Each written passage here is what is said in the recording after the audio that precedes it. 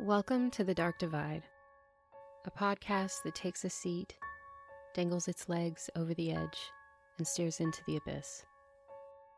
This is the story of Jaryd Atadero.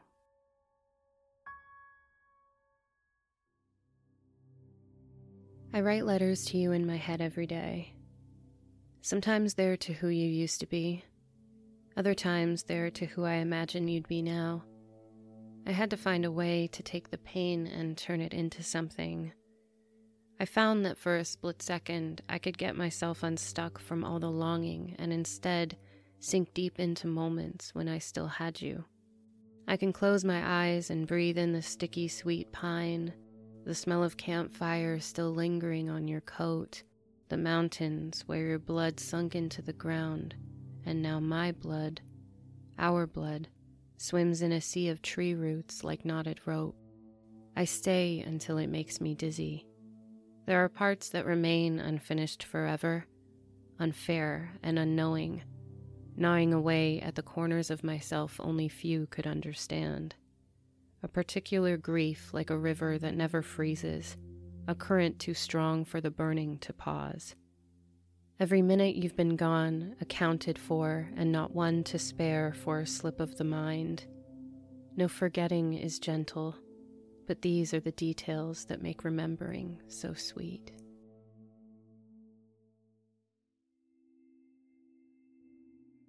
Alan Atadero woke up on the morning of Saturday, October 2nd, 1999, the same way he had every Saturday morning for the last 3 years.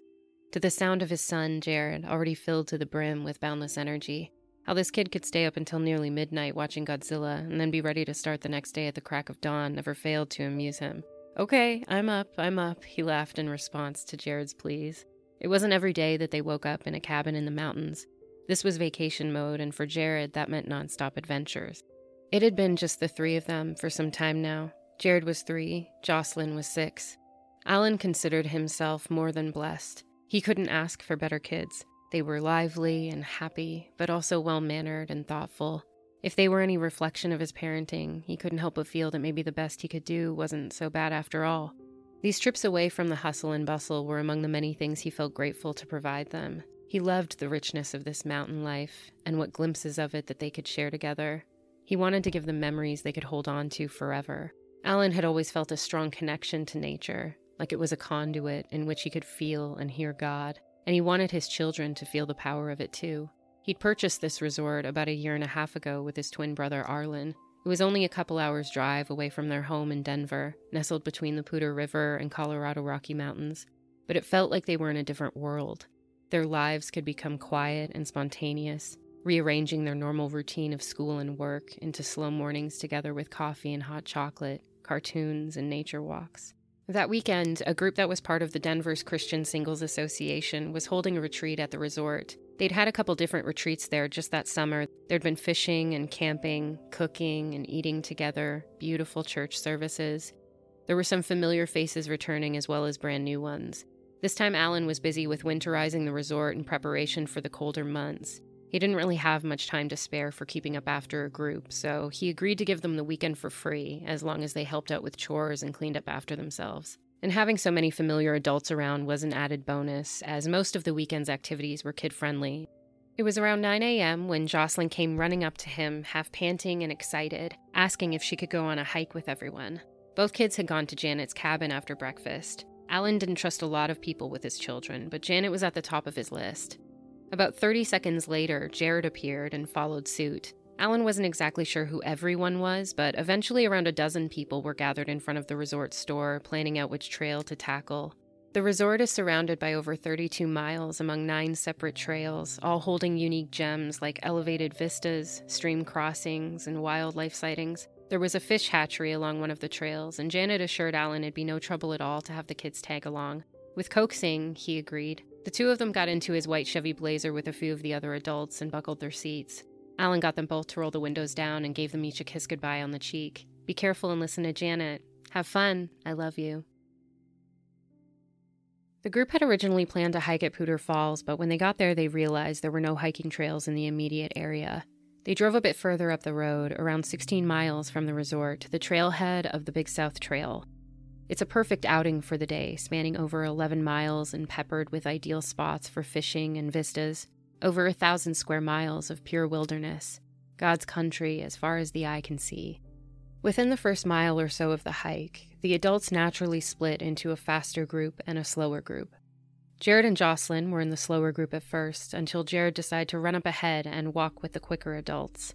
It's unclear how much space was between the two groups, enough at least that the leading group was out of sight of the slower group.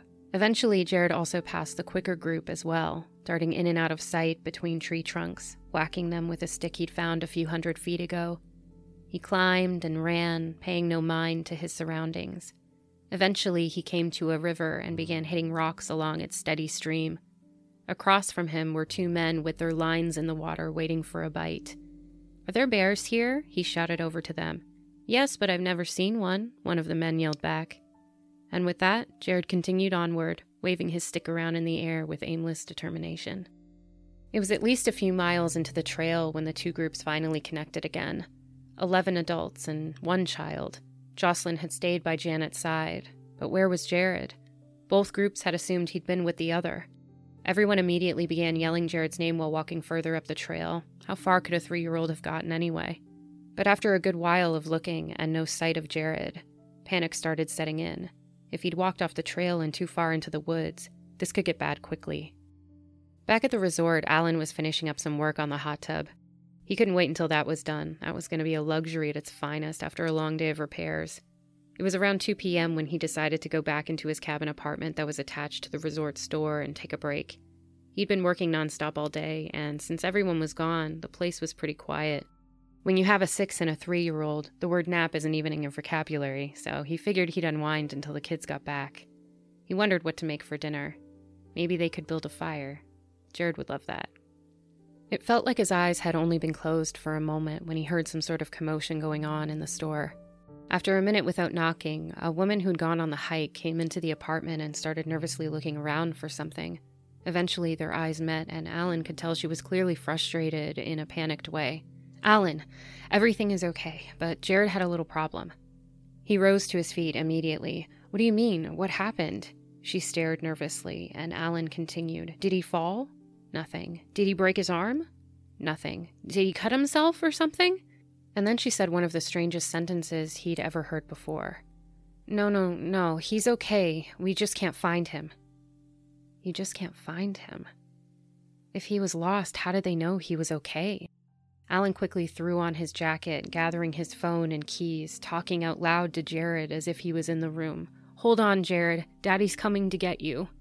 Things only got worse when she told Alan they'd changed their minds on the hike. The trailhead was nearly a 30-minute drive away. "What? Why? You guys didn't even tell me you were going that far." Alan let out a frustrated sigh. On his way out, the resort manager, Melvin, handed Alan a radio so they could communicate while he was on the trail. He couldn't get himself through the door and into his car fast enough. Each second moved like molasses, and he felt hyper-aware of every detail. He knew he was speeding, but the numbers were a blur. He pounded on his chest with his fist, hot tears streaming down his face. At one point, he registered a noise and then realized it was his own screaming. Alone in the blazer, he could surrender to his fear. Once he got to the trailhead, there would be no time to waste for emotions. He needed to keep his wits about him and find Jaryd before the sun went down. He couldn't have gotten that far. Maybe he was playing some awful game of hide-and-seek, or scared that the yelling adults meant that he was in trouble. Jocelyn and Janet were still on the trail, and Alan was partly comforted at the thought of seeing her soon. The urge to hold her in his arms was almost unbearable. He pictured the last moment he'd seen Jaryd, wearing his green and beige fleece coat, his blue pants, his white and gray running shoes. Never in his wildest nightmares did he ever think he'd be one of those parents who'd have to recite those details in his head for a reason like this. As he drove down the winding roads, he thought about how he hadn't even wanted to come up to the mountains this weekend in the first place. Alan didn't know what it was about the resort, but it was like a bad luck streak had cursed every trip for them. The first time they'd driven to the mountain, after fighting Denver traffic and completing the 23-mile climbing road through Poudre Canyon that always made Alan nervous, a rock had cracked his windshield and the whole thing had needed to be replaced. And the second time, they'd returned home just before midnight, all 3 of them utterly exhausted, only for him to realize he'd forgotten his keys back at the resort. "Third time takes all," kept repeating in his head. How could 11 adults lose a 3-year-old? How the hell was it possible that nobody was looking out for him or even making an extra effort to keep an eye on him in the first place? Alan shook his head as if to shake the anger off of him. Now was the time to halt the emotions and stay focused. His boy needed him. When he arrived at the trailhead, a few people who'd gone on the hike were standing around. He'd asked them where his daughter was, but they hadn't seen her. Jocelyn and Janet must still be up on the trail looking for Jaryd. He thought he'd feel better when he got here, but once Alan started on the trail, his overwhelm would only worsen. It was more complicated than he expected. It felt big. It felt like the whole world was in front of him, covered in trees as far as the eye could see. He kept yelling for Jaryd. "Hey, little man, Daddy's here." Alan bellowed every nickname he used for his son into the woods, trying to maintain composure. He had really believed that just like every single time before, when he called his name, Jaryd would come running. Within 100 feet, what was once a vast expanse of beauty and peace was now dark and foreboding. He felt sick thinking about Jaryd out here alone in this for even 1 second. The static of his radio broke his train of thought.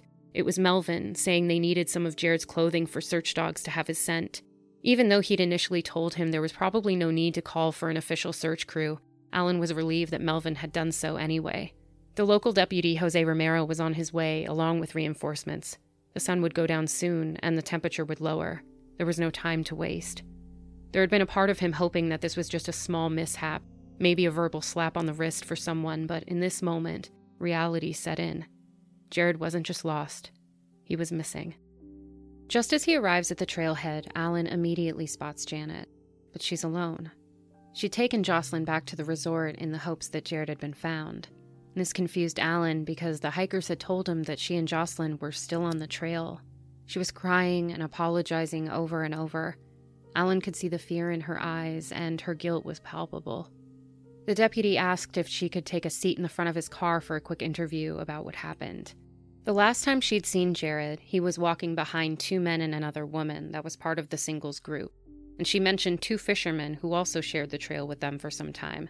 They were behind Jaryd and in front of the other singles from their group. Then Janet, Jocelyn, and behind them, more of the slower group. Everyone was just sort of scattered based on their walking speed. Once the quicker group turned a corner, Janet never caught up with them and stayed back with the slower group. Some of the adults had even gone off the trail at one point, assuming the children would remain walking with the others in the group. Alan was pacing, biting his lip, trying not to holler at the sky. How could more than a dozen pair of eyes lose sight of the most important thing in the world to him? Jose assured Alan that this stuff was almost always resolved within 24 hours. The best thing he could do is let search and rescue do their jobs and trust their training. Even though Alan felt better just being where Jaryd was, he headed back to the resort knowing Jocelyn would be waiting. She ran to him, and her tiny body in his arms felt electric. He was both overcome with comfort and despair, so happy to finally have his daughter close to him, but so broken to be 2 of 3. Other interviews would be conducted as well. Kim, Nancy, and Anthony were leading the group. Kim said that the last time she saw Jaryd, he was ahead of them, and she told him not to go too far. He said okay, and then she lost sight of him. When they hadn't run into him again after almost 20 minutes, they began stopping and listening for sounds, concerned. Within 30 minutes, they started back towards the trailhead, asking other people on their way if they'd seen Jaryd. Nobody had.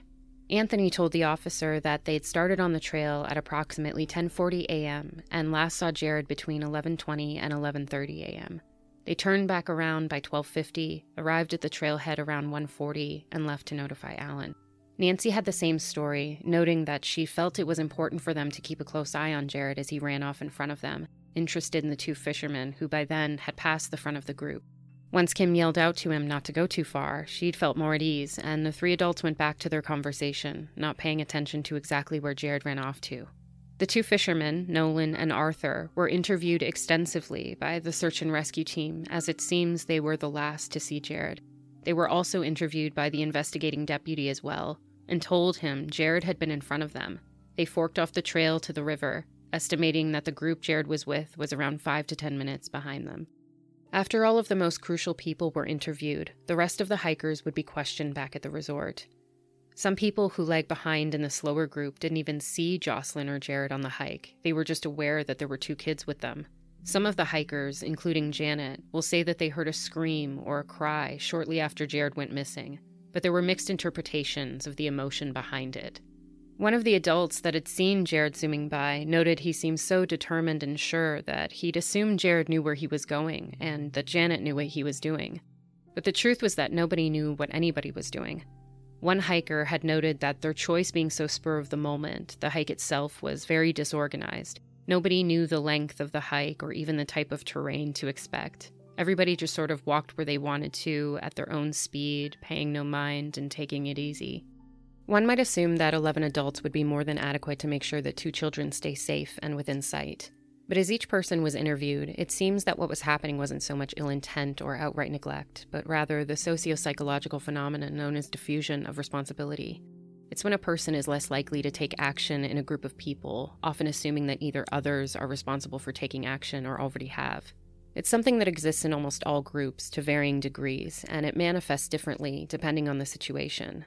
For instance, a group project at work or school can display elements of diffusion of responsibility, as its members may feel a decreased sense of obligation to accomplish a task, since the responsibility is assumed to be shared. Each adult on the hike felt a degree of this, slicing their attention and leaving gaps between them, making room for error as they went. There was no sense of threat or danger, and so much time passed before anybody realized what had been shaped by their inaction. Janet assumed the faster hikers would keep an eye on Jaryd. The faster hikers assumed he wouldn't go far, and like others, that Janet somehow had it managed, even though she was hiking with the slower group behind them. The fisherman assumed the group of adults he was with knew what he was doing as he ran off ahead. Had they set out clear rules or boundaries, maybe delegated specific responsibilities to each other, created a working system through communication, then maybe everyone would have had an increased sense of accountability on the trail. But unfortunately, without even realizing it, everyone had let Jaryd slip through their fingers and out of sight, because nobody felt like it was their job to say or do anything. Alan realized that he wasn't the only person who had to be notified of what was happening. He slipped away into the bathroom, wanting to keep private the emotional state the phone calls would put him in. First, he called his mother. As soon as he heard the sound of her voice through the receiver, he was a child again, safe to be terrified, and for a brief moment he let himself cry to her. He called his brother, who was on a trip with his wife in San Diego. His nephew assured him he'd get in touch with his parents as soon as he could. Alan stared at the phone while his exhales trembled. The most dreaded call of all was to Angie, Jaryd's mother. She'd moved to San Diego around the same time he'd located from Imperial Valley to Colorado. Both he and Arlen have their masters in education, and being a teacher in Littleton, Colorado was about as different as you get from California. He hadn't actually been planning to call her during the weekend, so he didn't even have her phone number on him. He called her mother first, also relaying the news for one more painful round, and then finally connected with Angie. She would make plans to be at the resort soon. A call to his father would bookend the phone tree, and Alan was grateful. He just couldn't bear to hear the reaction to the news one more time. He was barely keeping it together.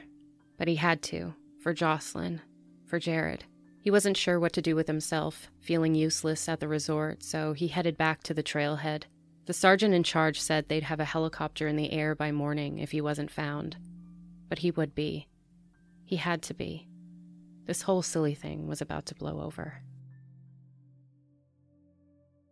As the sun rose, a sleepless Alan felt a slight relief. It was too difficult imagining Jaryd alone and cold in the dark by himself. He hoped that his son was also relieved to see the night sky break with color and dissipate into a bright pale blue. He had no appetite, and his coffee was almost rancid, each drop hitting his empty stomach like a brick. Jaryd's name was in the local paper under the headline. The article brought him to tears. The ebb and flow of reality flickered like an old light bulb. Instead of preparing breakfast for his 2 children, he didn't know what to do. Every peaceful ritual of his mornings that he'd taken for granted was marked with Jaryd's absence. But he still had a child, here, who needed him too. He was concerned with how Jocelyn was handling all of this, and his plan for the day was to try to keep her happily distracted with activities. He wanted to carry as much of this worry and pain for her as possible. During one of their conversations, Jocelyn will mention that Janet took a nap on the trail during their walk, and she'd dozed off a little too. When they woke up, Jaryd was gone. Janet says that at no point did she stop to sleep during their hike, and one could argue that it hadn't even been long enough to exhaust a person to that extent. They'd only been a few miles into the trail. To this day, Jocelyn doesn't really remember many details of the event, save for a few things during the search itself. and she doesn't really remember any details she shared with her father as a child, like Janet taking a nap. Jaryd's missing was an event that so many people were talking about and would continue to talk about. As a young child, it would be difficult to try and decipher what you remember versus what you think you remember based off what everyone else is saying. And childhood trauma and memory loss can often go hand in hand as the brain's way of coping with an event. The brain responds differently to traumatic events and can process memories differently as well. During a traumatic event, the parts of the brain that process emotions, store memory, and regulate behavior are affected. Impaired memory or childhood amnesia doesn't mean that the individual isn't affected by the trauma. It still intertwines itself into the very fabric of their history and affects how they see the world. Jocelyn being unable to recall details of her brother's disappearance shows how it has affected her so deeply that her body carries it in places she can't access. Jocelyn would also not remember the helicopter that flew over their heads that morning as they stood in front of the resort store. At 8:17 a.m., it was already heading towards the trail, and a new jolt of electric hope made its way through Alan's veins. "Hang in there, Jaryd, they're coming to get you," he yelled towards the sky. The retreat weekend for the Christian singles group was coming to a close, and every person was feeling it. People spoke softly, moved quietly. Everyone felt guilty. The resort took on a somber tone, no laughter or playfulness. Nobody was looking for love, they were just looking for hope. The much-anticipated church service to wrap up the weekend had taken on a heavier tone. It would now be a prayer service for Jaryd. People gathered together in the back room of the resort. Everyone from the hike was there, filling the room with a loud silence. And after some coaxing, Janet came out of her room and attended the service as well. She was drowning in guilt, and she felt like everyone hated her. She wouldn't blame them if they did. Even though there'd been plenty of adults around who also should have been keeping an eye on the children, it had been her they'd asked to go with, and her who had promised to watch them specifically to Alan, and she couldn't let herself forget that. Alan didn't go to her when she came in, instead letting the others console her. He wasn't angry, quite the opposite. It was almost as if he knew that if he comforted her, it would make her feel worse. The tangible combination of her consuming guilt and his overwhelming loss wasn't something either of them could handle right now. After the service, everyone who had filled the resort with laughter and noise, movement and activity began packing up to leave and return to their lives. The weekend was over, and whether Jaryd was missing or not, life got to go on for everyone else. It felt strange how the world could remain completely untouched to others after such a catastrophic event. Thankfully, Alan wouldn't have to be alone for very long. Behind the scenes, hundreds of miles away, family members were rearranging their lives so that they could come support him. Arlen and his wife Robin immediately booked flights from San Diego to Denver and would arrive the next day. Alan's mother and his Aunt Katie would also go with them. A victim's advocate named Susan came to the resort and suggested to Alan that turning to the press would only work in his favor. There was plenty of media on the mountain that wanted interviews, and getting Jaryd's face out there for everyone to see would be good. Alan agreed, but only if they'd all come at once, at 7 p.m. He wouldn't have it in himself to do much more than that. His emotional state, combined with the lack of sleep and food, it was taking everything in him not to break, and he certainly didn't want to have that happen on national television. It wasn't that he was embarrassed, so much that he felt the need to be strong, for Jocelyn, for himself, and most importantly, God forbid, if Jaryd was somewhere out there watching, for his son. Luckily, Alan found the reporters to be gentle and apologetic, making it just a little easier to put his grief on display for all to see. Alan called the principal at his new teaching job in Littleton to let him know what was going on. Days later, to his surprise, the principal would visit the mountain to offer support. In the midst of the worst pain he'd ever felt, he was humbled by the softer sides of humanity.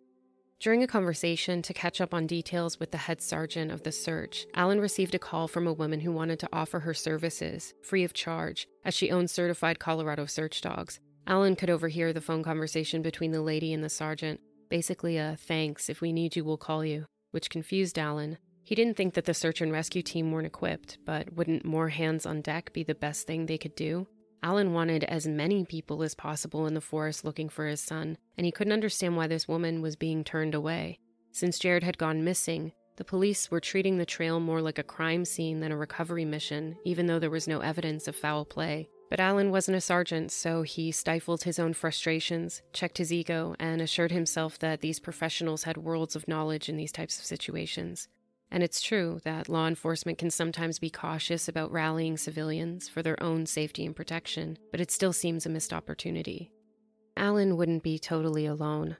A few people stayed back at the resort, including his good friend Brenda, who would also become a media spokesperson of sorts for Alan when he just couldn't muster the energy. Nobody could comprehend the strength it was taking him just to hold himself upright every single moment, to not fall down to his knees in despair. The fact that Jaryd was missing burned beneath his skin every single second, but saying the words out loud was almost too much for him to bear. Even though it was nearing the 24-hour mark, there was something in him that still didn't want to give life to the idea that Jaryd was actually missing. This whole thing would blow over, and there was no point in wasting time breathing life into theories that the media was already spinning. Jaryd was just lost, and they would find him.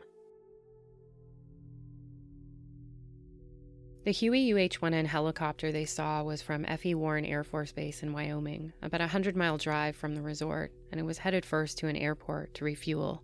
One member from the search and rescue team named Mark Sheets, along with 4 members of the Air Force, would span over areas of the trail trying to spot any sign of Jaryd. Even though flying higher up would give them the best aerial view, they decided that flying as low to the treetops as possible would be better. Jaryd would be more likely to see the helicopter, or at least hear it.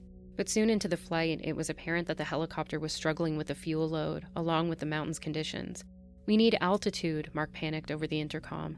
He heard the co-pilot say, "I know, but I can't. We're going in." And Mark, the only one not in a seat, sitting on the floor by the open door, braced for impact as best he could. He saw them spin downward as the propellers were gripping the treetops and pieces of the helicopter fell to the forest floor. He tried to close the door, but a severed tree limb thrust through the open space and right into the Air Force doctor on board, fracturing his eye socket. It felt like both hours and seconds before the entire thing was over, and they collided with the side of the mountain. Immediately, everyone tried to gather their wits and evacuate. One of the engines was still going, and the helicopter could blow up at any second.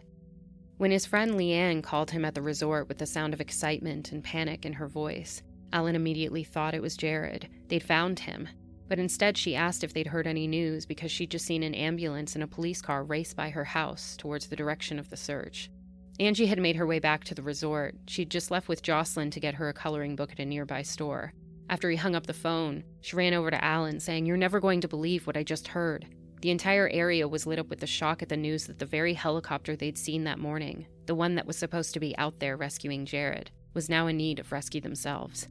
A mix of emotions came flooding over Alan. Disbelief, worry, grief.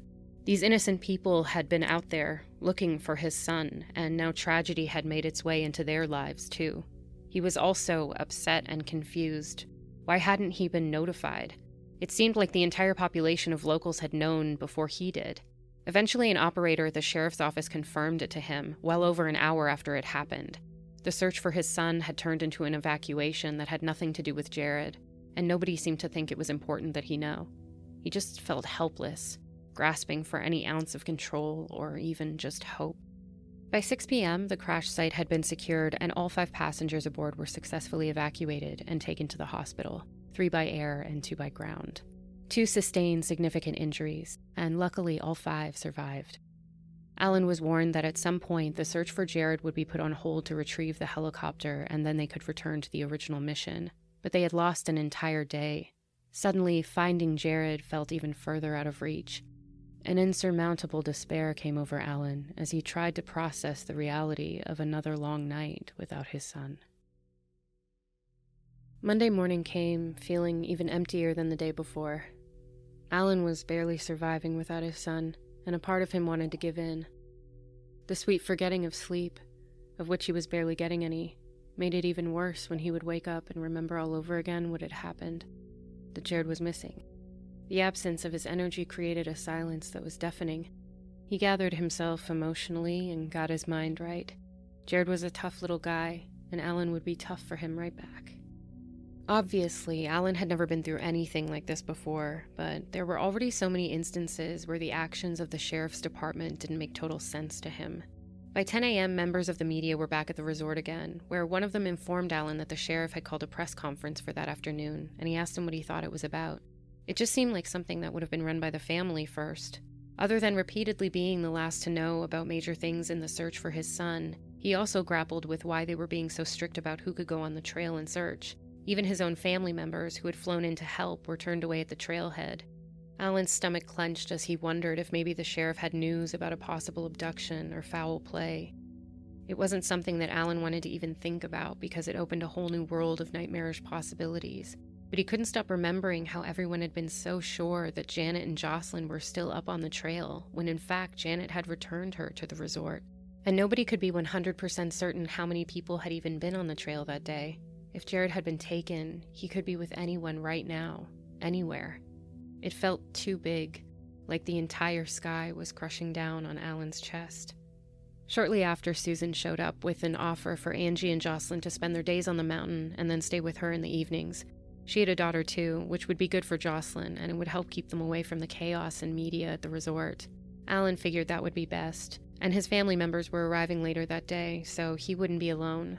And more disappointment would be felt by everyone later, when the press conference wouldn't hold any new information. Alan appeased the media with more B-roll clips of him and his daughter and family.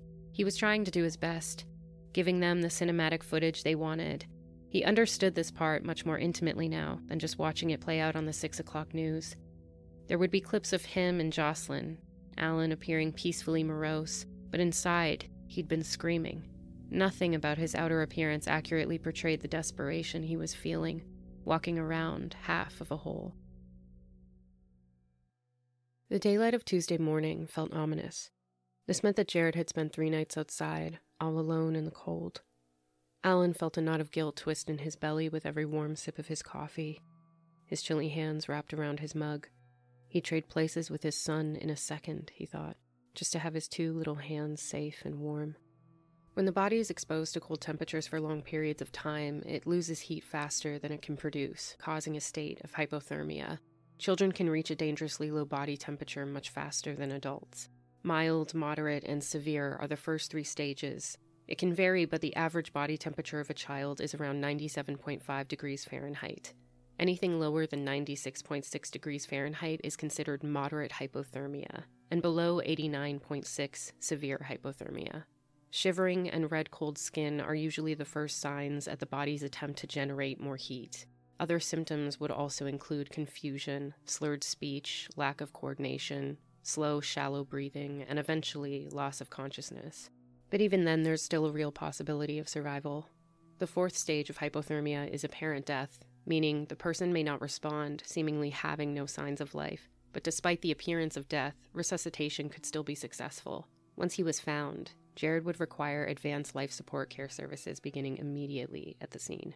The media's coverage of Jaryd would also give way to other theories. The public would call in tips. One couple claimed to see him in a McDonald's in Florida. A hiker spotted him in another national park about 500 miles from where he disappeared. However unfounded, a lot of the time police will still feel the need to look into leads and make sure they hold no ground. But the sheriff's office was so adamant that Jaryd was still on the mountain, they deemed all too pointless to look into. Psychics, too, would claim to have visions of Jaryd in vague locations, underneath a tree, near some rocks. Alan would have loved to look underneath every single tree, beneath every rock, between every canyon, but still, they were told it was best to just let the professional searchers do their job. At one point, they were even told that there was a chance of them being arrested if they were up there. But Alan, his brother Arlen, and their mother weren't budging today. There was no logical reason as to why they needed to guard the trail like a crime scene. Alan was looking for his son today. He wanted to see what was being done. He wanted to know every single thing that he could. And more than anything, he wanted to be where Jaryd was. So they continued to ask until finally, one of the deputies said it looked like they'd be allowed to walk the trail that afternoon. Joined by the sergeant and 4 other search and rescue members, Alan couldn't understand how 11 adults had let Jaryd slip through their fingers. Sure, 3-year-olds are a lot to handle, and Jaryd was no exception to the rule, but even with 9 of them, it felt like there was no way he would have ever lost track of him long enough for anything to happen. With every step, he tried to maintain his focus on the matter at hand, the pain, the anger, the resentment, the regret. It had no use here in the woods. He would find Jaryd, and then never, ever let anyone or anything take him out of his grasp again. As they continued on the trail, there was a strange tension Alan couldn't ignore. And now that his family was here seeing it too, validating that he wasn't crazy, it felt even heavier. No doubt everyone helping was stressed and exhausted, but all of his interactions with the sheriff's office ended up making him feel as if he was some sort of annoyance, rather than a father desperate to find his missing toddler. The sergeant had even told Alan that all this pushing to get on the trail, the fuss they made, the bigger attraction of the media's presence they brought with them, it was all really causing a lot of problems for them. Alan didn't even know how to entertain that issue. Was he supposed to be sorry? He was ready to go to the ends of the earth to find Jaryd.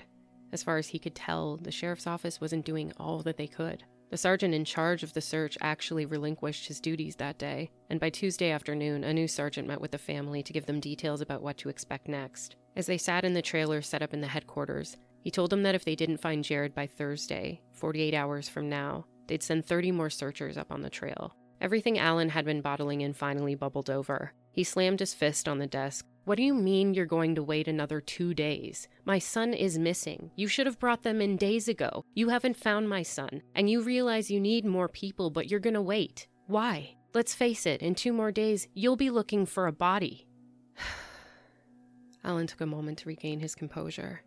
He had more to say, but he didn't want to scream his point across. He told him about the woman he'd heard offering her search dog and skills for free being turned away, or other hikers offering to help search. But the sergeant assured Alan that they knew what they were doing, that he wouldn't change a thing if he had to do it all over again.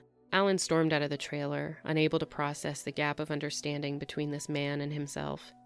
Before he left the trail, he made it a point to apologize to the sergeant for losing his cool, but he was looking at this through the eyes of a father, not some bystander. The sergeant disclosed that he himself didn't have any children, and in that moment, Alan decided to cut him some slack.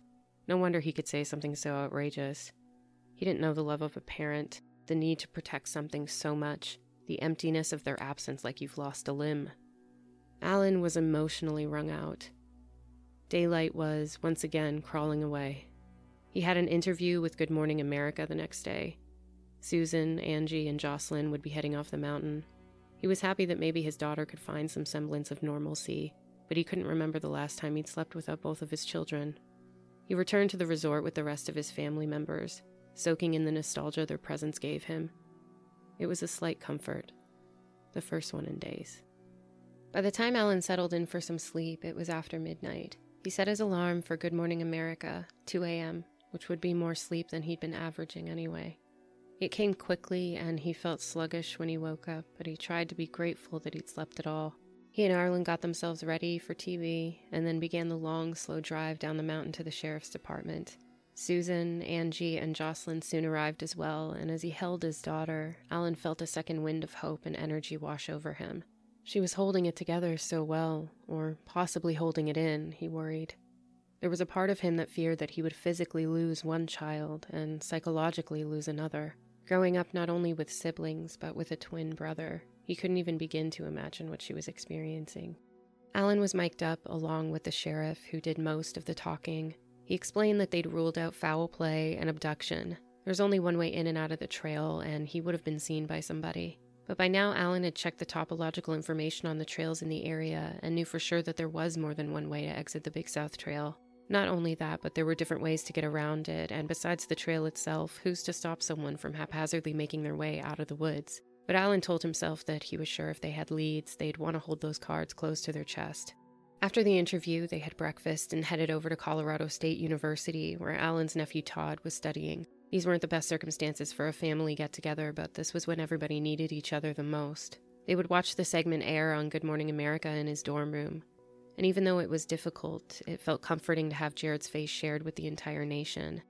When they returned to the resort, Alan stayed back for a moment by himself, letting the crisp, cold air fill his lungs. That's when it hit him that today was Wednesday, the 4th day without Jaryd. The ground might as well have split up in two and swallowed him whole. The up and down of emotions was almost too much. Where he just felt slightly optimistic, waves of hopelessness crashed over him. Alan began to cry at the surreal feeling of it all, barely able to breathe, devastated and wondering if he'd ever see his son again. He made his way back inside to find his family, where the collective hope kept him feeling alive. By that afternoon, Alan's father would also arrive at the resort, and they once again made their way to the trailhead to show him the area where Jaryd was last seen. The sheriff would be holding another press conference that afternoon, and on the way, Alan mentally prepared himself for more media interviews. His father was shocked when he arrived and saw the media, the Air Force, search and rescue members, deputies, and even a food trailer from the Salvation Army. The area was marked off with crime scene tape to keep everyone out. Alan grabbed a hot dog and a hot chocolate from the food trailer. He hadn't eaten since early morning. In the last few days, he'd had maybe enough bites of food to amount to a full meal. He hadn't thought about it, how important it was to feed all of these people helping. He was so grateful that the Salvation Army had taken the initiative. The web of helpers is so wide and layered. There were so many people contributing to the rescue mission without even being anywhere on the trail. During the press conference, the sheriff announced that a tracker had found tracks of what would appear to be a child's, that eventually intersected with what seemed to be those of a mountain lion. But before the media had started, the tracker had told Alan that the sheriff hadn't even bothered to listen to his entire story. He'd tracked those prints for miles, and there was no sign of any attack. No blood, no clothes, no dragging marks or sign of any struggle. He was sure that if it had been a mountain lion, it hadn't come across Jaryd. When he was asked how he felt about the news, Alan explained exactly what the tracker had told him, even if it contradicted the theory the sheriff had just handed over. He answered a few more questions, and with that it was done. "I hope you're right about that mountain lion," the sheriff said to him. The sheriff would call the Department of Wildlife to see if they could have someone come and look into the tracks. And before Alan left, a media representative for the Today Show asked him if he'd do an interview in the morning. But Alan was so exhausted, and there was no way he could make the long drive again when he was already running on zero sleep. And the hits just kept on coming. While they waited for the Department of Wildlife to arrive with mountain lion search dogs, the sergeant in charge of the search and rescue mission explained to Alan that they'd been utilizing many search dogs throughout the mission. The first 2 nights they search after they're given the scent of a human they're trying to find, and after that they let the dogs loose just to find anyone without a specific scent. That's when one of the search and rescue members picked up a Ziploc bag of clothing and handed it to Alan. Indeed, inside were a pair of shorts, and a pair that Alan recognized right away, but for all the wrong reasons. He pulled them out of the bag, displaying them for everyone. They were his shorts, a full-grown adult man. They'd been tracking Jaryd off the wrong scent the entire time, and nobody had noticed that the clothing was unreasonably big for a 3-year-old boy.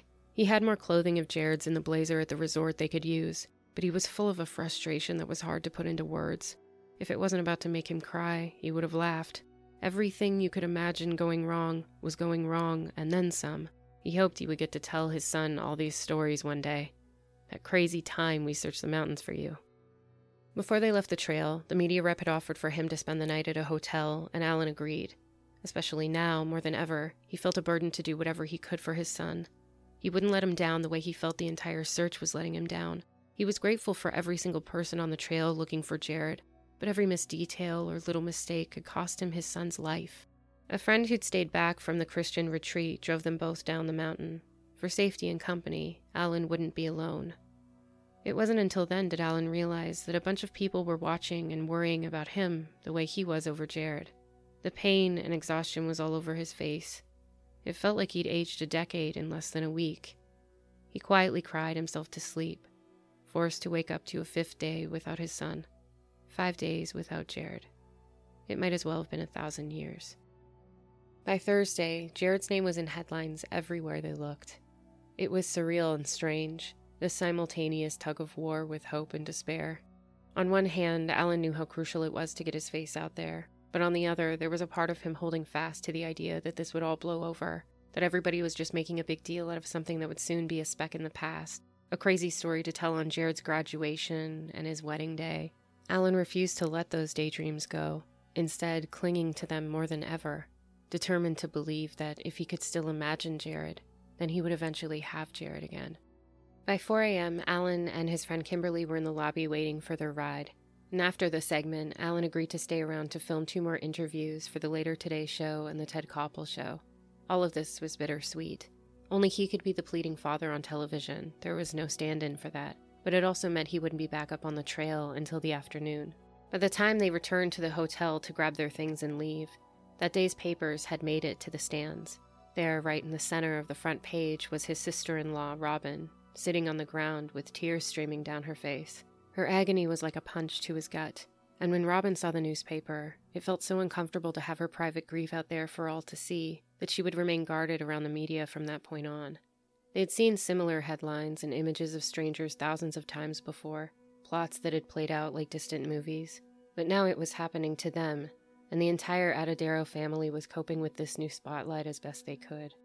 Alan made it a habit to buy every single paper he came across.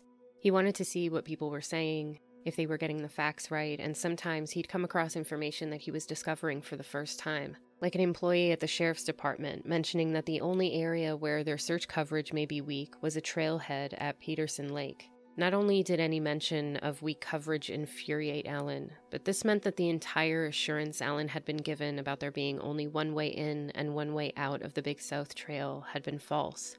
The lower end of the Corral Creek trailhead and Peterson Lake can be accessed via the Big South Trail and the direction in which Jaryd had been headed that day. You can park at Peterson Lake, and along the several miles between these areas, there's plenty of campsites.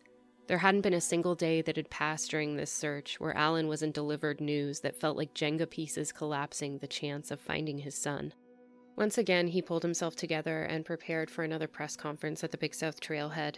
He was a man of faith, by every sense of the word, and there was still a huge part of him that hoped he'd return to good news, to anything. But when he arrived, Arlen was there, and angry. He told Alan that the people in charge of the entire operation were treating him more like a criminal who didn't deserve to know anything than a worried uncle desperate to find his missing nephew.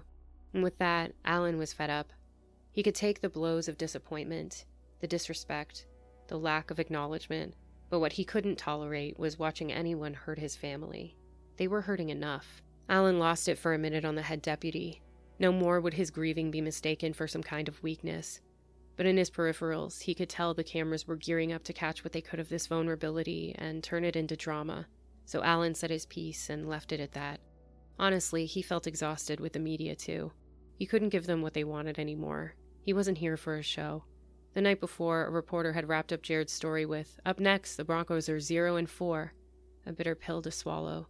It wasn't in Alan's nature to be selfish, but in those moments when he realized his pain was a sensational story that would soon become too boring to report on, he wished he could make the whole world stop with him. It just felt impossibly unfair how his own flesh and blood has disappeared and life could somehow still go on. After the press conference, the deputy in charge approached Alan. He made small talk at first, but Alan could tell there was something he was skirting around. Finally, he told him that there was a meeting planned at the sheriff's office in the morning to decide the direction of the search. Alan knew what that meant. They were thinking of calling it off. Even if they didn't, he was aware that the military were planning to retrieve the crashed helicopter any day now, which could take anywhere up to a whole week, and during that time, the search for Jaryd would be paused. He could already tell from the deputy's voice, the way in which he said it, that the mission was over, and the time he never wanted to face was here to confront him, and he couldn't avoid it.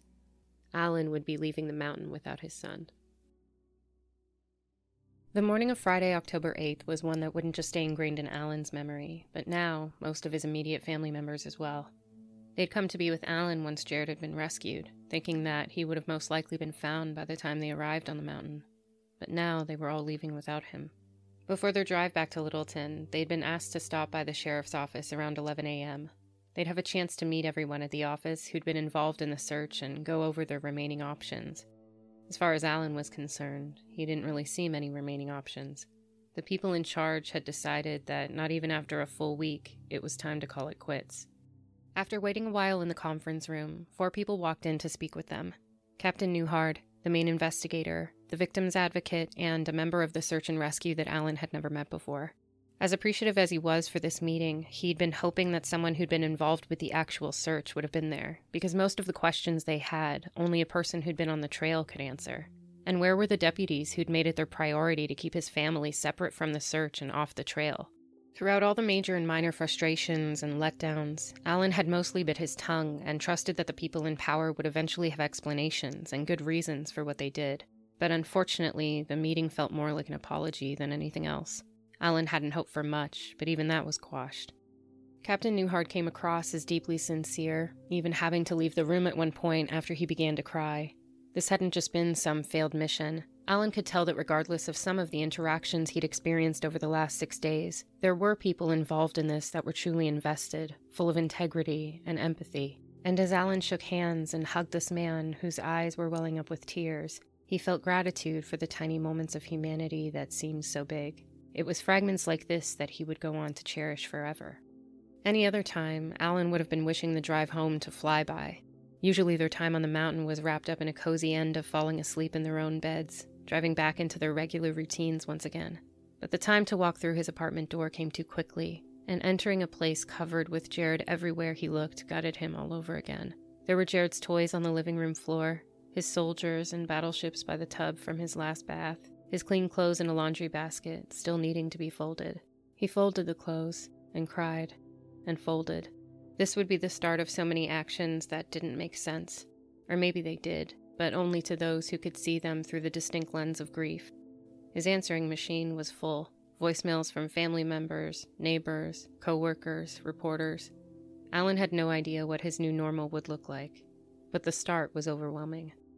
2 of Alan's cousins had made their way into town as well, totaling 9 people in his 2-bedroom apartment, and it was bittersweet. He didn't want to be alone, but at the same time, being around people was suffocating him. Since Jaryd had gone missing, so much of his energy had been spent holding it together for appearances and staying strong for everyone around him. As a father, as a man, he felt a responsibility to maintain emotional stability, to provide a sense of calm for his daughter, his mother, even Jaryd, wherever he was. But beyond a few minutes to cry himself to sleep or hide away in the bathroom, he'd had no time at all just to breathe. So he did something he hadn't done since before he was a father. He went for a drive alone. Not for long, but just long enough to let his thoughts escape him ever so slightly. Just long enough to grasp one fleeting moment where it felt like nothing was chasing him anymore. No matter how much time seemed to pass, there was always a part of Alan that stayed stuck on the mountain. He had experienced loss in his life before, but nothing like this. There was this inescapable sadness that was always present somewhere within him, in everything he did, in every place he went. Every single thing either reminded him of something about Jaryd or taunted him with new memories his son was absent for. Movies he would have loved, foods he hadn't tried yet, birthdays and holidays without him that were never as joyful as they used to be. And grief is a hidden fire burning where nobody else can see. People expected Alan to move on, so he would appear as if he was okay, but he was never really okay. Because his life and Jocelyn's life had changed forever since that day. All of the investigators and reporters, onlookers, and even some other family members had the luxury to move on in a way that Alan couldn't, where they might find closure in assuming whatever scenario in their heads. Alan was left with loose ends and questions too important to ignore. Some of his family members even thought they should hold a vigil for Jaryd, but Alan refused. Until he knew anything for certain, he believed Jaryd was alive, and he would never want his son to see that, to think that everyone assumed he was dead and forgotten. It wasn't that Alan couldn't give credit to the outcomes. It was that there wasn't enough proof of any of them being real for him to give up on believing that someday he would be reunited with his son once again. Between the normal duties of life, Alan advocated for Jaryd in any way that he could. He attempted to get the FBI involved, but because there was no proof of foul play, it wasn't something the FBI would consider investigating. The Atadero family would also continue to search the Big South Trail themselves, long after the official search had ended a few days after they left the area. And about 9 months after Jaryd's disappearance, a rescue patrol volunteered to go up the mountain with them and conduct a thorough search of the area. The rescue got permission from the sheriff's office, and the entire family planned to spend a whole Saturday together covering as much ground as they could. But as the weekend got closer, the lead of the rescue was contacted by the sheriff's office and told if they went on the trail, they would be arrested for trespassing. They weren't about to listen, though. It was a public area, and as far as anyone knew, the entire group blended in with all the other hikers on the trail that day. They didn't come across any clues connected to Jaryd, but there had been a strange anxiety in the air, as if they were doing something wrong. But if the trail was a crime scene, the FBI would have gotten involved. Alan even heard that other rescue teams had offered their services since and been turned down. He just didn't understand the politics of it all, and he didn't care to understand. He wasn't interested in anything except rescuing his son. Sometime soon after, a friend of Alan's named Kelly told him that she'd spoken with 2 officers from the National Guard and that they were willing to take their troops up to the mountain to look for Jaryd. Alan was overjoyed at this new opportunity, but when he told the sergeant at the sheriff's office, he was met with hesitance, and eventually the answer would be no, because it would cost anywhere from $3,000 to $6,000 a day, and the county just couldn't utilize something so expensive. The cost of a rescue mission varies depending on the circumstances. Who foots the bill depends on what agencies are utilized. To say it was an unprofessional approach would be putting it lightly. Regardless of what the prices were, that wouldn't be something the victim or family should be concerned with. Most services, like park searches and the National Guard, are funded by taxpayers. There's different ways of having the National Guard activated, and in Colorado, depending on how, the services are either paid by the state or federal government. Beyond the financial politics, it's unclear how actually real this offer of the National Guard's assistance even was. In time, Alan will learn that Kelly was an opportunist, a con artist, a liar, and manipulator. She reached out to Alan after hearing his story and explained that she could relate so deeply to his pain because she'd been abducted as a child herself, and she was still searching for her parents. She was a criminal profiler and had skills she was willing to bring to the table out of the goodness of her heart. And when it came to Kelly, everything was always major, life-changing, and dramatic. She would string Alan along by telling him that she had contacts with the National Guard, she knew people in the FBI, she had information on Jaryd, but for his own safety, she couldn't tell him. Once Alan became so frustrated with the idea that she knew something and wouldn't share, she finally confessed. She had evidence proving Jaryd had been abducted, and he was living in a child labor camp in Mexico. She had plans to fly down with a camera team to document it, to rescue him, and bust the whole operation wide open. She claimed to have networks with a satellite company, who had photographs of Jaryd. Top secret, of course, so even Alan couldn't take a peek. When that didn't take, she changed her story during a sobbing phone call in the middle of the night. A woman had called her confessing to kidnapping Jaryd, and she was ready to return him. Eventually, this culminated in Alan contacting the sheriff's office and asking her if she'd take a polygraph test because he just didn't believe her story. Instead of backing down, Kelly was thrilled at the idea to prove herself. According to Alan, Kelly would be charged with a felony, but eventually plea bargained to a lesser crime and was given probation, instructed to never contact the Ataderos, and hopefully never prey on another vulnerable family ever again. And as for all the contacts, theories, proof, and answers she had about Jaryd, once Kelly disappeared, they disappeared with her. By the time the 1-year mark was nearing, Alan was well into the mission of continuing the search for Jaryd on his own. He understood that even just the idea of getting his son's case re-examined by other professionals would be a challenge. Not only was there no signs of foul play or evidence to provide, he'd be hard-pressed to find someone that would say the sheriff's office hadn't fulfilled their every duty. And Alan wasn't on a mission against the sheriff's office. He was grateful for what they provided. He just refused to believe that what they'd done was all that could be done. The heaviness of the anniversary loomed over him. What's known as anniversary reactions, or an increase in distress and other symptoms, are extremely common in trauma survivors around this time. Alan got a call from Susan, the victim's advocate from the sheriff's department, about 3 weeks before. She'd left her position and was working as a director of business development for a funeral home in Fort Collins, and she wanted to have a service of remembrance for Jaryd. Alan was both grateful but also hesitant to do something like that in a funeral home. But Susan assured him that it would be a great opportunity to get Jaryd's face reintroduced to the public again. Alan agreed, and on the Friday of the anniversary weekend, he attended the service. It was just as difficult as he thought it would be, being in a place where people pay their respects to the dead, to not think of his son that way. But he appreciated it, even teared up when he saw a sign that Susan had made, calling it a service of hope and healing. Anniversaries would continue to pass, and each time, Alan would dream of campfire and pine, echoes in a black never-ending forest. He would hear Jaryd's laugh, his footsteps rustling the leaves and rocks, but wake all too soon.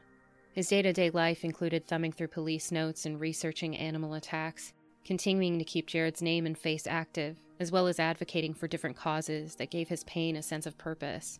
He would even find his way to the state capitol after being asked to show support to establish an emergency alert system in Colorado regarding the abduction of children. The America's Missing Broadcast Emergency Response, also known as Amber Alert, first launched in the Dallas-Fort Worth area in October of 1996.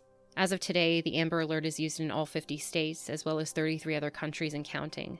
The alert is named after Amber Renee Hagerman, a 10-year-old girl who was abducted while riding her bike in Arlington, Texas in 1996. 4 days later, her remains were found less than 5 miles from the parking lot she'd last been seen in. A neighbor had witnessed the man who took Amber and called 911.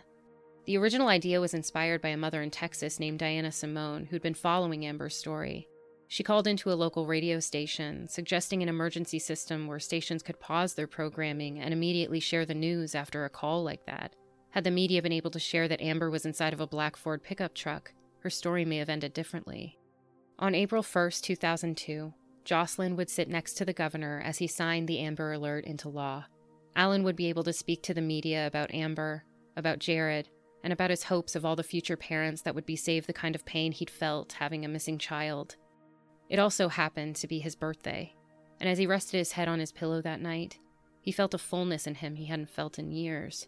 He thanked God, and he thanked Jaryd. A tear streamed down his face. He would sleep the night through. It had been a good day. On the afternoon of Friday, June 6, 2003, Alan was with his friend browsing in a furniture warehouse when his phone rang. When he saw the caller ID, his heart fell through the floor. It was the sheriff. And he had news for Alan. 2 hikers had discovered some clothing that he was sure belonged to Jaryd. He was wondering if he'd drive to the office to identify them. The journey would take over 2 hours. Alan didn't want to wait that long, so he asked if the sheriff could email him some photos in the meantime while he arranged to take time off work. He didn't want to just see the clothing. He wanted to go directly to the place on the trail where everything was found. Alan's knees nearly buckled as he finished the call, and he sat heavy, almost half falling into one of the couches displayed on the sales floor. So many questions were racing through his head. The sheriff said that the 2 men who'd been hiking found Jaryd's shoes, pants, and jacket. Where was Jaryd's body? Why had nothing like this been found during the search before? Where did they find his clothes, and why was it only those 3 random items? Alan's friend understood why he needed to leave and get home to his computer immediately. And sure enough, when he opened his email attachments, there they were. Jaryd's blue pants, his tan jacket, and his tennis shoe. Alan reached out and touched the screen instinctively, almost as if he could reach out and grab them. He sobbed, both out of relief and out of sorrow. He'd finally gotten a sign of Jaryd, but it felt like it meant the worst was true, and that all hope of ever seeing his son alive was slipping through his fingers. He called the sheriff to confirm that the clothing was Jaryd's, and was told they'd sent a search and rescue team up to the area, but no more clothing or any signs of Jaryd had been recovered. He would need to hold a press release and share this information with the media as soon as possible, but he also wanted to be respectful of Alan, so he put it off until Monday, giving Alan the weekend to process the news and tell his family. Alan got off the phone and stared at the photos. The blue pants were tattered and frayed, and a good chunk of one of the legs was missing. The sheriff had explained that the area was covered with tiny blue tufts of material. Animals obviously had used it for nesting. But besides that, the clothes themselves were in good shape. There were no obvious rips or tears from an attack, no bloodstains he could see. And when Alan took a closer look at the picture of the pants, he noticed that they were also inside out. That bothered him a lot. Every new piece of information posing as an answer only led him to more questions. The 2 hikers who had discovered the clothing, Ron Osborne and Gareth Watts, gave statements to the police. The files would refer to them as Hiker 1 and Hiker 2, and both stories were mostly similar. Hiker 1 would state that on June 4th, they went hiking on the Big South Trail together. They were aware of Jaryd's disappearance in 1999, having hiked the trail 3 times prior to that event, and had often talked about it. During their hike, they deviated off of the main trail, and within 20 minutes of their climb, his hiking partner called out to him that he'd found something. He came over to see a jacket and pants within about 30 feet of a shoe. They took photographs before putting them in a bag and bringing them to the sheriff's office the next day at 1 p.m. Hiker 2's statement mirrors the first, except Hiker 2 said that they found a second tennis shoe, but only bagged one to retrieve. They looked for signs of anything else and found nothing. When it began to rain, they made their way back to the trailhead and drove home. They went to sleep, woke up, went to work, and after work, drove to the sheriff's office to give them the clothing. The 2 statements confused Alan. He didn't understand why, if they'd found 2 shoes, they'd only bagged one of them. And Hiker 1 had mentioned the word shirt, but Alan wasn't sure if he was mistakenly referring to the jacket. He wasn't trying to point fingers or be ungrateful, but he couldn't understand how, having grasped the gravity of the case and knowing how important it was, why the 2 men would decide to take the evidence and then take their time. If Alan had something important in his possession regarding the case of a missing child, he'd be going straight to the authorities with it first. Alan would make his way to the sheriff's office on Tuesday, blasting "Wish You Were Here" by Pink Floyd as the miles drew nearer to the mountain. On any given day, a certain lyric would hit him right in the gut, perfectly explaining the state of his life, the lines blurred between heaven and hell.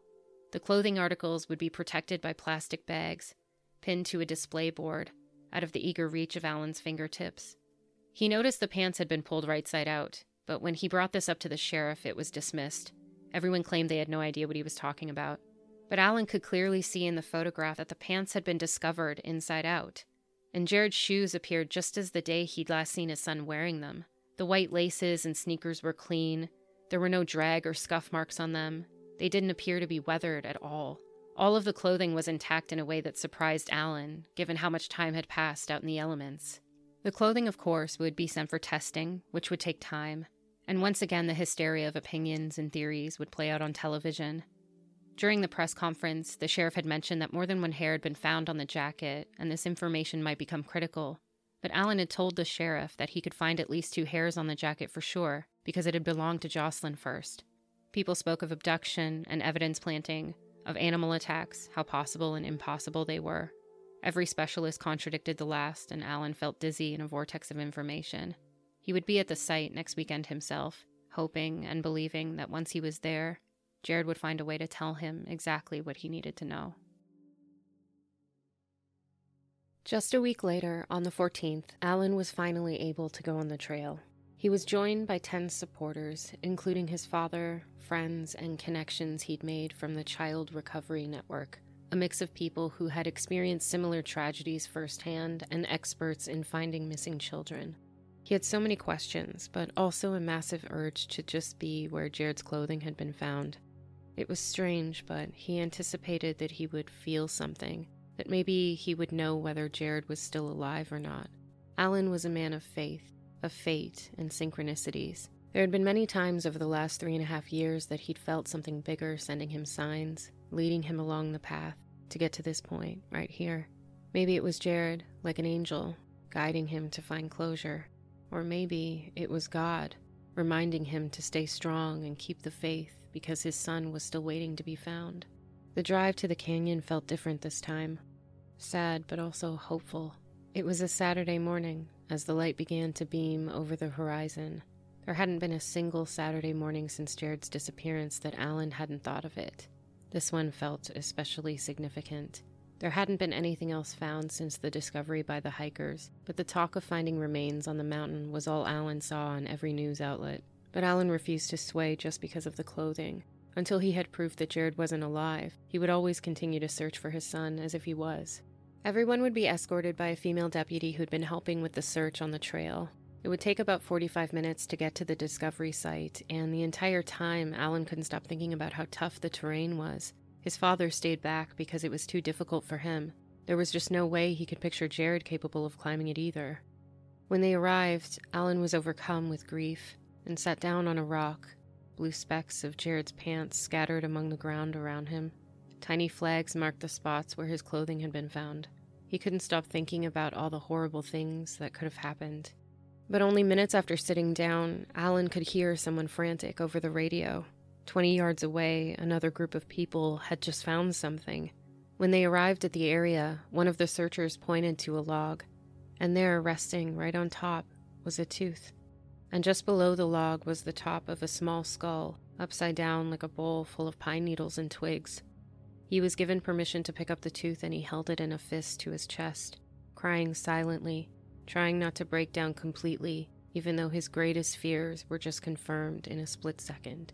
The 2 hikers who had originally discovered the clothing had said they'd looked all over the area for more, but somehow missed this. Granted, it was tiny, maybe blended into its dwellings if you weren't looking for it, but they had been, and this was only 60 feet or so away. The search team that had been up here a week now had missed this, and the original team in 1999 must have covered this ground a few times at least. Nothing about the scene made sense to Alan, and where everyone else seemed to feel closure, he only felt more confusion. Being a man of symbolism, Alan was willing to believe that maybe Jaryd was just waiting for his arrival before finally being found, knowing that he needed to be here for it. Or had someone else waited for Alan to arrive before this convenient discovery? Alan also ran through the scenarios of animals, thunderstorms, flash floods. If only parts of his clothing, a part of the skull cap, and one tooth were here on the mountain, then surely there must be more. He couldn't stop analyzing every little thing because he wanted to know what happened so badly. Alan would return to the bottom of the mountain, telling his own father, "We found him." He broke down. Alan cried with him, explaining the horrific details of what had been up there. Hearing the words come out of his own mouth made it real. Jaryd was gone forever. And the following Sunday, Alan would experience his 4th Father's Day without him. But he would continue to thank God for the gift he had in his life to be the father of 2 perfect children. He was Jocelyn's father, and no matter what, he would always be Jaryd's father too. Just because there were no bloodstains to the naked eye didn't mean that blood wasn't there. The reddish-brown of dried stains eventually disappears to gray when it's exposed to the elements. But after thorough testing, the Colorado Bureau of Investigation concluded that there were no traces of blood, and this was most likely due to it having been washed out over time. But Alan didn't believe that there was ever blood on the clothing to begin with. The original DNA results themselves weren't 100%. At first, the cranium was only able to provide a partial DNA profile. However, the profile did match that of a male who would be offspring of both Angie and Alan, 88.6% of a match. The original testing of the tooth gave 2 different individual DNA results, neither of which could be determined. For many people who see the photograph of how the tooth was discovered, not only does it appear possibly too big for a 3-year-old, but it seems clean and placed neatly, versus the cranium that had scratches, some dirt, and was worn and weathered. Alan knew that there were plenty of people who may have stopped here, but he wasn't satisfied with the results. Without 100%, there was still any chance of percentage that Jaryd was alive. He would need to know for sure and contacted as many DNA testing specialists that he could. Unfortunately, the tooth was destroyed during testing and any chance of getting more answers from it were gone. But finally, on January 22, 2014, Alan received confirmation that the cranium, without a doubt, belonged to Jaryd. Over and over, Alan lost his son. The day he went missing, the day they found his clothing, the day they discovered his remains, and every single time that they were confirmed to be his. Just when he thought he'd reached the deepest thresholds of pain that he could, Alan's ability to feel a sadness beyond words would expand again and again. Every time Jaryd died, a part of Alan died with him. In 2015, Alan received the official report that had been written by the necrosearch team in July 2003, about a month after the remains were discovered. The report was filled with contradictions. It states, the failure to locate any other remains leaves several questions open, most notably the location of the primary scavenging and decomposition site, and continues to explain that the best guess for the assumption would be where the clothing was found. However, then it states, the reported absence of any stains that might have come from either blood or decomposition fluids indicates that they were removed from or by the victim prior to the time that any significant bleeding or decomposition took place. But Alan refused to believe that the clothing site was the place where anything happened. He'd barely made it up there himself. There was no way that Jaryd could have gotten that far. Lastly, the report said there was nothing to reject the idea that Jaryd was taken by a large carnivore, most likely a mountain lion, that he very well could have been attacked and taken away from the hikers, which contradicted the idea that there was no kill site or any area that indicated an attack. And this confused Alan, given the prior statement about Jaryd's clothing being removed. To Alan, it sounded just as ridiculous as when the Division of Wildlife experts told him that clearly the shirt could have been devoured along with the body, which would mean that either Jaryd or the animal removed his jacket, shoes, and pants before the attack. Alan entertained every theory he could. He didn't shy away from the gruesome thoughts of how his son could have died. But no matter what theory he examined to the core, eventually he would always come to a point where it still didn't make sense. Eventually you still come to the same confusing conclusion, one where the ends are still frayed. And as a father, until you have that 100% answer to fill in the blank, it remains empty. As time went on, Alan observed that most people fell divided into different theories, and eventually there were a few that were so repeated they became the top 5. That he fell asleep and died of hypothermia, that he slipped into a river and drowned downstream, that he ran off, broke a bone, and eventually died, that he was killed by a mountain lion or other animal, or that he was abducted by someone on the trail and the pieces of evidence were either planted or dumped there later. Alan reached out to mountain lion experts and time after time was told that an animal attack didn't seem plausible. Even though the population of mountain lions in Colorado ranges somewhere between 3,000 to 7,000, sightings are rare because they're nocturnal. Unlike other big cats, they prefer to do their hunting from dusk until dawn. The possibility of one stalking and hunting Jaryd so close to such a large group of humans on a busy Saturday morning is almost non-existent. In an area like the Big South Trail, they'd have their pick of deer, coyotes, raccoons, etc. Jaryd slipping out of sight just in time to come across a starving mountain lion, or the rare scenario of him getting between a mother and her young, doesn't seem likely. After the lions kill their prey, they drag them to another area to bury it in the ground, or cover it with leaves and pine needles to hide it from other animals and keep it fresh, which implies some sort of indication of an attack site. There were also no mountain lion hairs found anywhere on Jaryd's clothing. Alan will learn from a few different people that shortly after Jaryd went missing, they thought they heard a child scream. But nobody could explain what kind of scream exactly, and nobody thought it was the type of scream to even set off alarm bells and investigate. Regular campers, fishermen, and hikers from the area reported a couple bear sightings that year, but nobody had seen any mountain lions. And even when the remains are discovered years later, there were no deep marks to imply that the skull had been bitten or chewed at by wildlife. Alan could never forget how many people had been so sure that Janet and Jocelyn had still been up on the trail, or that there was only one way in and out, when both of those things had been wrong. He couldn't forget the mixture of DNA from the tooth results, the impeccable state that the clothing and shoes were found in, on grounds that had been covered dozens and dozens of times before. How from the start, even those in power had made the entire trail feel like a crime scene, yet also saying that no crime had been committed. Alan would spend years receiving letters from people who had apparently been turned away after volunteering their skills for free to the sheriff's department. These letters were the worst salt in the wound for him. And there is no one single person to blame. From distracted adults in a single fleeting moment, to mistakes and misdetails during a search, to battles of the ego and divisions of power, one thing was true. There would never be a way to go back from the beginning and start over fresh in Jaryd's case. Now there are even less pieces and only more spaces to fill.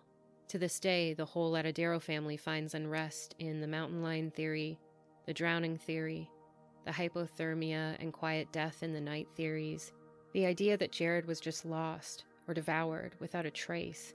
It never quite settles the dust, because they all still lead to crucial whys and hows that may never be answered, unless somebody who knows something is willing to face the questions.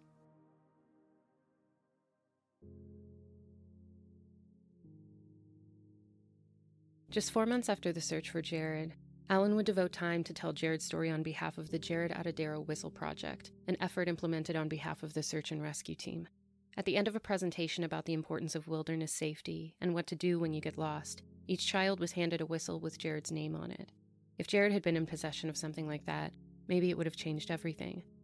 Like so many families who experienced the tragedy of losing a loved one, Alan was determined to not let the loss of his child feel like it was for nothing at all. As much of his pain that could be made useful was about the only thing that managed to temporarily subside the relentless need to keep doing something, anything, that felt like it was bringing him closer to Jaryd in any way. In March of 2000, Jaryd's bill was introduced to Congress, and by that October, Section 2 of the Big South Trail was named the Jaryd Atadero Legacy Trail. But the memories go so much deeper than signposts. For Alan, the loss of his son has woven its way into his DNA, into the very essence of who he is and how he sees the world. During an interview, Alan described Jaryd like having a pebble in your shoe. You know it's there. Every time you take a step, you feel it. You can't do anything about it, but it's not enough to stop you from doing what you need to do every day. That's Jaryd. He's my little pebble. Alan would use a myriad of ways to process his grief over the years, including writing poetry and letters to Jaryd. He took all his sorrow and rage too heavy and dark for anyone else to carry and let it bleed out of him into salt water and ink. Jaryd, what would I give to have you sitting on my lap and holding my hand? What would I do to see your smiling face and hear your wonderful voice? If I could only bring you back, we could play catch. You could jump on my back. If I could have one more day, I would look into your big brown eyes and cry with you. I would do anything to see you and your sister laughing and playing together. If I could see you, I'd let you suck your thumb. If you come home, I'll let you jump on the bed and write on the walls. I told you, if you ever died, I'd die with you. I have.